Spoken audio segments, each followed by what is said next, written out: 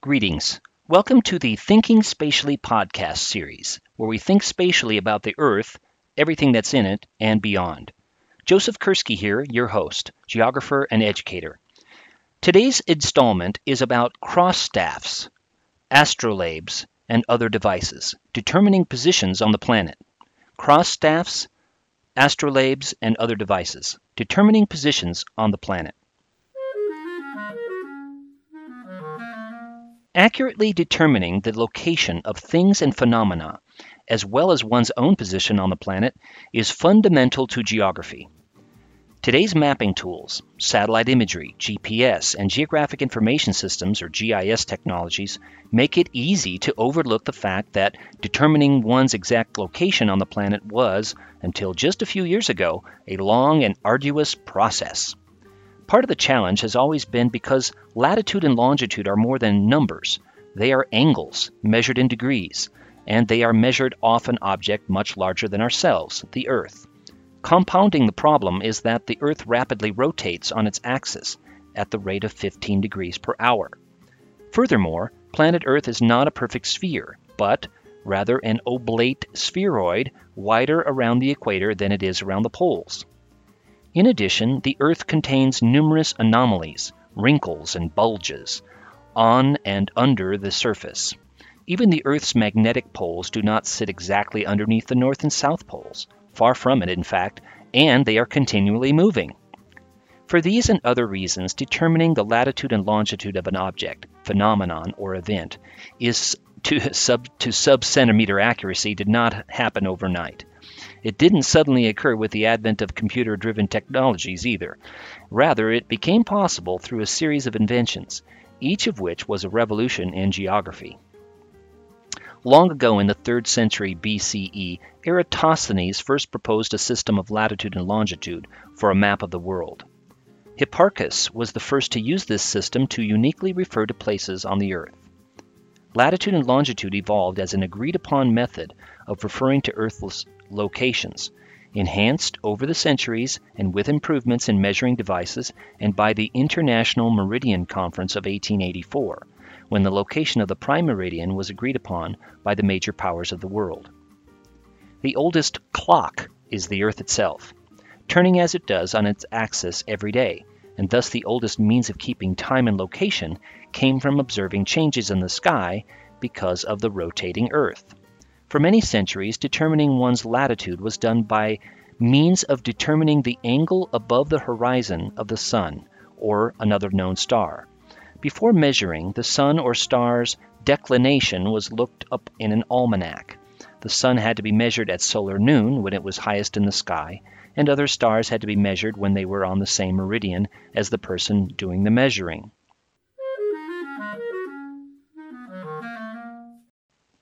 That is, the positions had to be noted when they were due north or south of the person's position.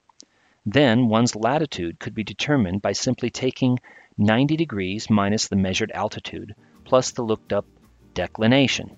Thus, these measurements were dependent on, in part, on almanacs. Early almanacs, besides containing events, also contained horoscopes and other means by which the future could supposedly be predicted. However, Solomon Jarchus, Jarchus, in 1150, and those who followed began to create the first modern almanacs based on scientific observations. Modern almanacs could rightly be considered a revolution in geography, for they grew to include information about weather and climate, which was very helpful for farming, and, most critical for navigation, the position of the sun, planets, and stars, which were critical again for navigation. Though the almanacs contained some inaccuracies, they improved over time. On land, referring to things in their relative positions suited most everyday use. However, for ships at sea, without the convenience of known landmarks, determining one's location was even more important than for those on land. In the northern hemisphere, the star Polaris, or the North Star, positioned above the North Pole, remained a useful nighttime navigation tool. With the advent of dependable celestial positions recorded in almanacs, measuring the angles was therefore the trickiest part of the operation. This was done through a variety of instruments, but the quadrant, the cross staff, and the mariner's astrolabe were for centuries the most heavily used. The backstaff may have originated with Thomas Harriot, English astronomer, mathematician, ethnographer, and translator during the late 1500s. It was developed further by English explorer Captain John Davis in 1594. Its name came from the way it was used. The user turned his back on the sun. Holding the instrument in front with the sun at one's back, one held the instrument so that the shadow cast by the instrument's shadow vane fell on the horizon vane at the side of a slit in the instrument. One then moved from this sight vane so that one observed the horizon in the line while maintaining the position of the shadow, permitting the reading of the angle between the horizon and the sun, as the sum of the angle read from the two arcs. Improvement on this instrument included the demi-cross, the almucantar staff, the plough, and various forms of quadrants. From about 1350 to 1600, the cross staff was also used. The cross staff was a piece of wood. One piece was the staff, and attached at its middle was a perpendicular cross piece, able to slide up and down along it, in the manner of a mid-20th century slide rule. A cross staff could measure the angle between the directions of two stars, or measure the angle of the noontime sun above the horizon, which allowed people to estimate their latitude. For many centuries, from about 400 to about 1600, the astrolabe was also heavily used to determine the time of sunrise or sunset at one's location, or the position of the stars and planets. The most popular type was a planispheric astrolabe, on which the celestial sphere was projected onto the plane of the equator. Most were made of brass, with some up to 6 inches or 15 centimeters in diameter. But a mariner's astrolabe, used heavily from the late 1400s through the 1500s, was used to determine one's latitude on the Earth. One did so by determining the position above the horizon of the sun or another star of known declination, or the angle above the horizon, using a brass ring graduated in degrees with a rotating alidade for sighting the sun or star. However, it was seldom that simple, due to waves on ships making it difficult to measure, cloud cover, and difficulty in reading the instrument itself. Still, for its time, the instrument was a tremendous leap forward in terms of determining latitude. Another major development, the sextant, uses adjustable mirrors to measure the exact angle of the stars, moon, and sun above the horizon.